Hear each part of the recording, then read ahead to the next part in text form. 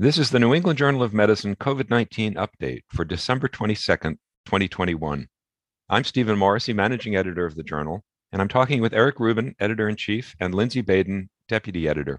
Eric and Lindsay, much of the strategy for controlling COVID-19 has revolved around various preventive measures. We first used social measures, and then we augmented those with vaccines. There's been considerably less success with actually treating COVID-19. So, where do we stand today as far as the availability of therapeutics? I think that treatment has sorted out into two phases. Early on, most of our success was with treating the later stages of disease. It's important to remember the pathogenesis of SARS-CoV-2 infection. At early times, disease is established and there's ongoing viral replication. However, much of the damage is done by inflammation that occurs after viral replication is diminished or ended. This latter stage is seen in hospitalized patients with moderate or severe disease. We know that various anti-inflammatory medications, including glucocorticoids like dexamethasone and cytokine and JAK kinase inhibitors, can decrease the risk of progressing to intubation and death. These certainly aren't miracle drugs, but they do have a measurable effect. There's been somewhat less success with earlier stages of disease. Early use of antibodies in outpatients does decrease the risk of hospitalization and severe disease, but the logistics of administering these parenteral agents has meant that very few people have received them, and use of the small molecule drug remdesivir has largely been restricted to hospitalized patients because this drug requires several intravenous doses. In this population, it appears to have a small effect on disease progression, but hasn't been demonstrated to limit the risk of death. So, thus far, no home runs out there. Eric, I think you highlight several very important concepts that have emerged over the last year and a half. By understanding disease pathogenesis, we can now target when the aberrant immune response is dominant, such as later in illness, versus when the virus or direct viral consequences are the drivers of illness. And understanding the kinetics of the illness associated with SARS-CoV-2 infection is critical to being able to determine which treatments may work when. And understanding the timing, I think, has made a big difference in our understanding when we should be using different therapies. For example, as we think about the monoclonal antibodies and the small molecules like remdesivir, they seem to work better early in illness, often in the outpatient setting, versus later in illness when patients get admitted, versus much later in illness when they have progressive respiratory failure and go to the ICU. By defining the phases of illness and what is driving the illness has turned out to be quite an important feature in understanding when these different treatments may be most beneficial. I think that the question is also particularly acute right now, Lindsay. As the Omicron variant is increasing throughout the US and throughout the world, it's become clear that vaccination still works. It still limits the risk of severe disease, but it doesn't work as effectively as it did before. So there's certainly a lot of interest in whether or not we can treat patients once they're infected, as our ability to prevent infection has decreased somewhat. So, Eric, I think that this also highlights the issue of how our therapies work. As you mentioned with vaccines, bringing out an immune response that can either prevent infection with SARS-CoV-2 or prevent progression to more severe illness. And this is becoming acutely important as we think about where our monoclonal antibodies fit in versus our small molecules or direct-acting antivirals. Based on the mechanism of action, for example, with some of the monoclonals, they may be targeting a specific aspect of the virus that can evolve around that target. Antivirals may be targeting part of the pathway that the virus needs to replicate. And depending on the mutations the virus generates, may or may not be able to evolve resistance to these types of therapies. So understanding the mechanism of action of our therapies and how the virus is changing allows us to predict which therapies will maintain efficacy through time as we see different variants of concern emerge, like Delta and now Omicron. Over the past week, we've published 2 studies of small molecule drugs for the treatment of COVID-19 in outpatients. So let's start with a study we published today in which we learned more about remdesivir. How was this study performed? Steve, this was a randomized controlled trial in outpatients or residents of long-term care facilities who presented less than 7 days after having a positive test for COVID-19 and had at least one risk factor for developing progressive disease. The participants were treated either with 3 daily doses of intravenous remdesivir or placebo. They were followed for 4 more weeks. The primary efficacy outcome was a composite of hospitalization related to COVID-19 or death from any cause. The trial was conducted from mid-September of 2020 to the beginning of April 2021 and was stopped early as the number of cases dropped precipitously. And what did the investigators find? This group included about 280 patients in each arm of the study. The group was relatively representative of the US population, though with a median age of 50, might have been skewed toward a younger population than the group we usually consider to be at highest risk. In the end, the risk of hospitalization was low in both groups, with only 2 patients in the remdesivir group and 15 in the placebo group requiring hospitalization, with no deaths in either group. Still, there was a substantial decrease in the pre-specified composite with an 87% reduction. This held up in various secondary analyses. Interestingly, the rate of drop in the viral load was similar in both groups, even though remdesivir would be expected to inhibit viral replication. This is a good result. It's far more impressive than that seen in the original remdesivir studies in patients with more severe disease, and likely those patients were later in the course of infection. It's still puzzling why there's not a more pronounced antiviral effect, and this was also seen in the earlier studies. But the biggest problem with remdesivir is logistical. We're having trouble delivering even single antibody infusions. It will be very difficult to give daily infusions of the drug. So, Eric, these results are very encouraging. I think there are key aspects of the study design and reporting that we need to pay attention to. In particular, it shows us the value of the placebo group. This tells us the risk of the study population for progression of severe disease, allows us to compare across studies that have placebo groups to understand the severity of risk for progression, and therefore try to understand data across populations and across treatments. It's also the endpoint. These studies are designed with hospitalization and death. As you pointed out, there were no deaths. So even though that's the primary endpoint, we as a community need to pay attention to the primary benefit here is the prevention of hospitalization without effect on death. A very important endpoint, but important for us to understand the components. You also point out the issue of the mechanism of action, which this should inhibit viral replication. So there should be evidence of a differential decay in viral load. This is not seen. It doesn't vitiate the results in any way at all. However, it adds complexity to understand how the benefit was obtained and what the mechanism of benefit may be. And lastly, as you point out, we have to understand the biology of the disease caused by SARS-CoV-2. But achieving an effective biologic benefit, such as decreasing hospitalization, is only one step in the process. The next step is how do we go to scale, not only on the manufacturing side, but also on the delivery side. And as we've witnessed with the monoclonal antibodies and how we scale that up to deliver to those who could benefit, we need to think about that as well with remdesivir or other intravenous or IM therapies, where logistics are not a trivial issue that we need to overcome to deliver it to those who can benefit, especially if there's a narrow time window. Last week, we published on another antiviral agent, molnupiravir, which can be given orally. This could avoid the logistic problems that you've talked about with remdesivir, the issues of intravenous administration. How was the molnupiravir study set up? Well, first, Steve, both molnupiravir and remdesivir target the same protein, the viral polymerase. Remdesivir is a prodrug of a nucleotide that inhibits the polymerase. However, molnupiravir has a different mechanism of action. It's a nucleoside, and the viral polymerase recognizes it as a base and incorporates it into the viral RNA.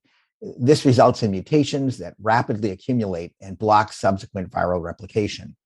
In this randomized controlled trial, molnupiravir was administered to outpatients as 4 200 milligram capsules dosed twice each day for 5 days. The inclusion criteria were broadly similar to the remdesivir study. In this case, participants needed to be symptomatic and have had their first positive test and symptom onset within 5 days of enrollment and had at least one risk factor for a bad outcome. Participants were randomized to receive either the study drug or placebo. The primary efficacy endpoint was all-cause hospitalization or death through day 29. Participants were also followed for safety. The mechanics are a bit complicated.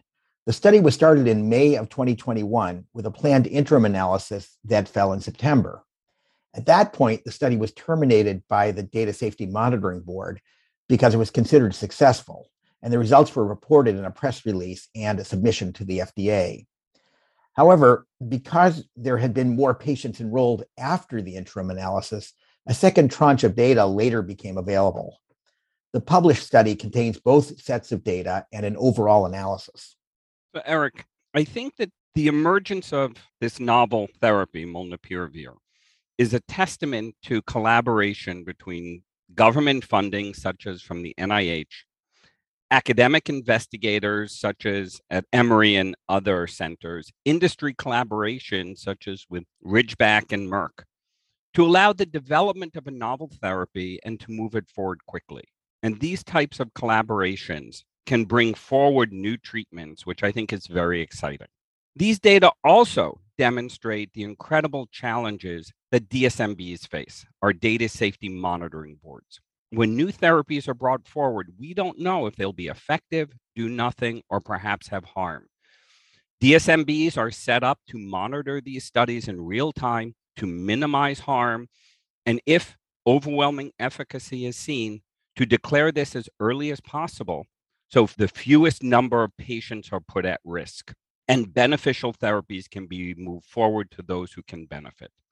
These data and this study progress demonstrates the complexity that DSMBs face and how we need to continue to improve our design characteristics to minimize the play of chance and to maximize the opportunity to understand what works as early as possible. As I've said before, I have the tremendous amount of respect for the DSMBs that oversee all the studies that go on and how difficult their job is. And what did the full data set, the overall analysis, find? The investigators randomized about 1,400 participants, 1-to-1, to receive either molnupiravir or placebo. In general, the drug was fairly well tolerated. The full analysis showed a reduction in reaching the composite endpoint from 9.7% to 6.8%, though the reduction was more impressive in the interim analysis group. There was 1 death in the molnupiravir arm and 9 in the placebo group. So in this study, molnupiravir did work, though the effect size was not as striking as it had originally appeared from the initial analysis.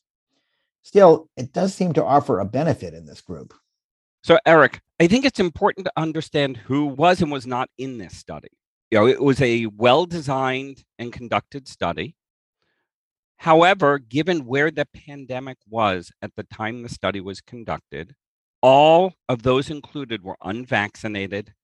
They had risk factors for disease progression to increase the likelihood of identifying those who might be at risk for hospitalization and death, and therefore a therapy can show a benefit in preventing that. And as part of the enrollment, they determined who was antibody positive or negative, suggesting prior infection or later infection, as this therapy was given early in illness, which is an important consideration as we discussed earlier. Some of the results are a little confusing in that one would have expected an effect on the viral load to be more profound. And as we discussed before with the remdesivir, this doesn't always track with the clinical outcome. So not a critical element, but one that helps us understand the efficacy of the therapy and that it fits what we would expect. But there is much more to be learned in how these agents work once we understand the clinical benefit. What's also important to understand is that this agent has been studied in those who are inpatients, meaning more advanced illness or later in illness, and no benefit was seen there, which is why it's critically important to understand identifying who is infected early. So treatments that can work when the viral replication is at its highest and initiating a pathogenic process can be deployed and potentially show the benefit of impairing viral replication. It is also notable that some of the benefit seen early in the first half of the study or the second half of the study, such as hospitalization, appeared to be less pronounced in the second half of the study. However, the mortality benefit of 1 versus 9 stands out as a very important feature of the results that we need to consider carefully as we weigh which benefits we value the most as a community and in treating our patients. Lindsay, I wanted to highlight one of the points you made, which is the timing of therapy. As you said, in a study that was published in NEJM Evidence at the same time as our study, this agent really didn't have much of an effect on inpatients. And that's not surprising. As we discussed earlier, and as you just discussed, the pathogenesis of disease is different early and late. One of the differences between this study and the remdesivir study, there are several differences, but one small difference is that this enrolled patients within 5 days of diagnosis as opposed to 7 days of diagnosis. That extra 2 days would seem to have a negative impact on the potential usefulness of remdesivir because earlier is clearly better in this infection. So it makes it difficult to compare between studies, but certainly if these agents are going to be used widely, it's going to be very important to use them in conjunction with testing, rapid testing and rapid results so that they can be initiated at a time that they're going to have their maximum benefit. Additional features to consider has to do with how rapidly everything about COVID changes. When this study was conducted, vaccination was still being scaled up. So this was largely in an unvaccinated population. In addition, when this was done, Omicron was not circulating. And as we have new viral variants, what are the implications of that on different treatments? And as mentioned earlier, novel viral variants can more easily outsmart a single targeted monoclonal antibody than a small molecule that targets a viral pathway. However, it's incumbent upon us to understand if there are any meaningful differences in activity of agents that we have studied when a given set of viruses are circulating versus emerging new variants. In addition, what's important about Omicron is how quickly it is spreading and how much background wild-type infection may occur, leading to populations that no longer are naive to SARS-CoV-2. Therefore, how do antivirals behave in the context of background immunity to wild-type infection? These are not reasons to think this won't work. These are just factors that have changed that we have to understand that are different than the context of when the study was conducted. So you said that safety appeared to be good in this study, but there has been discussion of theoretical risks with molnupiravir. So what are those risks? Well, Steve, this is a complex issue, and as you point out, theoretical concerns. And in fact, this was an issue that was actively debated at the FDA Advisory Committee meeting a few weeks ago. In particular, given the mechanism of action is thought to be related to increasing mutations associated with viral replication, leading to failure of the virus. The question was raised, could this impact the host genome or reproduction? And though there's no evidence that this occurs, given the mechanism of action, this concern was raised and, as I mentioned, was vigorously discussed by the advisory committee. Yes, Lindsay, I think those are considerations. And I wonder, and this is total speculation because I have no inside information, if the rather long delay between the advisory committee meeting and approval is around this issue of mutagenesis that we raised earlier. There have been concerns raised about whether or not this agent could be mutagenic in the human genome, and there are reasons to believe that it may or may not. And in fact, there's some data supporting the idea that this may not be a major human mutagen.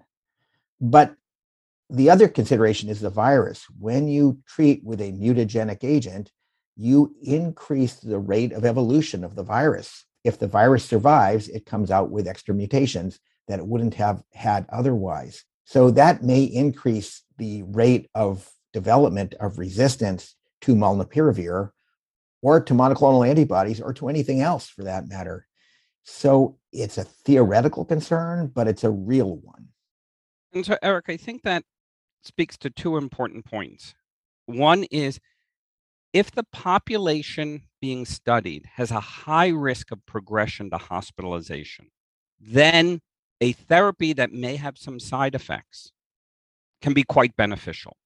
As the population that we give a therapy to has a much lower risk of disease progression, the side effect profile still remains the same. So that the risk-benefit ratio is dependent on the risk of the population or of a given patient's likelihood of progressing to severe illness. And as vaccines are scaled up, as background natural infection occurs, these are different factors that may change the risk-benefit ratio that has to be looked at carefully. The other issue that you highlighted are the impact of this kind of therapy on the virus, perhaps accelerating mutations that may be advantageous. I think this becomes a particular concern in severely immunocompromised individuals, because in most of us with a normal immune system, we will clear the virus, and a therapy may accelerate our ability to clear the virus. For those who are unable to clear the virus, then the question is, how do therapies that are partially effective in impairing the virus have benefit to the individual versus an impact on the virus and its ability to mutate and perhaps develop enhancing mutations in theory? So given all of this, if molnupiravir is approved, how do you see it being used? So, Steve, this is going to be very challenging. I am struck by the difference in mortality, which to me is a very important benefit that I care a lot about. On the other hand, all of the features we've been discussing complicate where the benefit may be and our understanding of the risk, which will increase as more people are treated. With a couple of hundred people treated, our depth of understanding of both efficacy and safety is quite limited.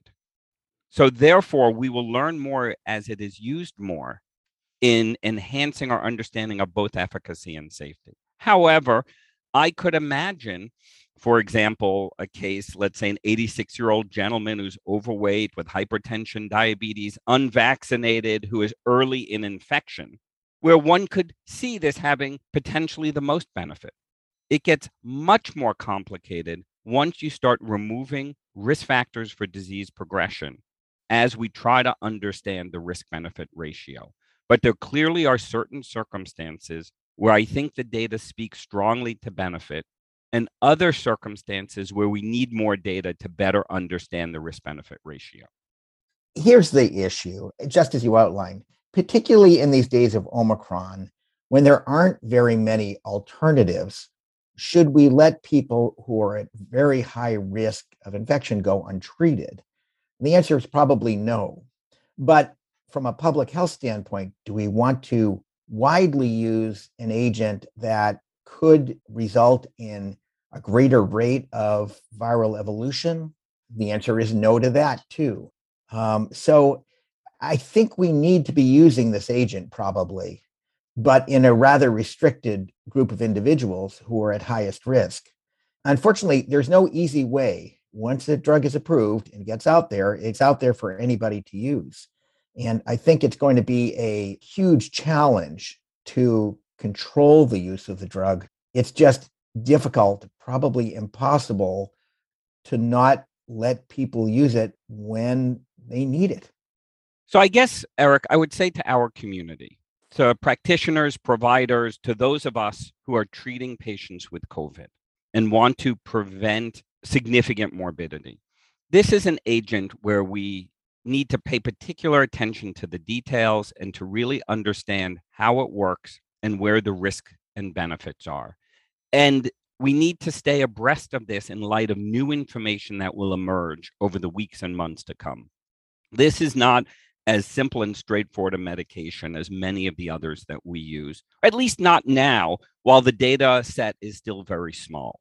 But as the data set grows, we may have a better understanding of how to optimize the benefit and minimize the risk, both in light of how the virus is changing and what other therapies remain active and are accessible. I'm a big believer that with education, both for us as practitioners and to our patients, the right clinical decisions can be made. But this in particular requires staying up to date on the latest thinking and the latest data, given the current state of the information available. I think that's an excellent point, and one that we really need to make over and over again in this rapidly changing area. The concern about an increase in viral evolution is still a pretty theoretical one. We haven't measured that rate, and we won't have an idea until the drug is actually used.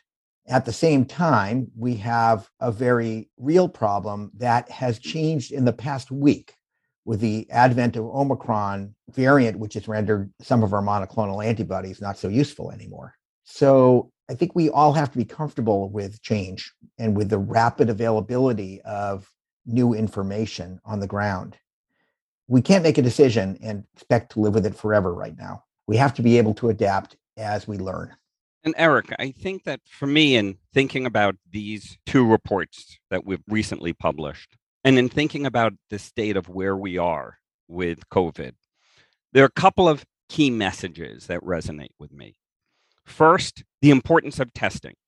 We need to scale up testing to prevent transmission, to protect our communities, but also it allows us to identify who may benefit from treatment, particularly those treatments that need to be given early. Number two, studies in unvaccinated populations have been very helpful for us to determine which therapies work and don't work.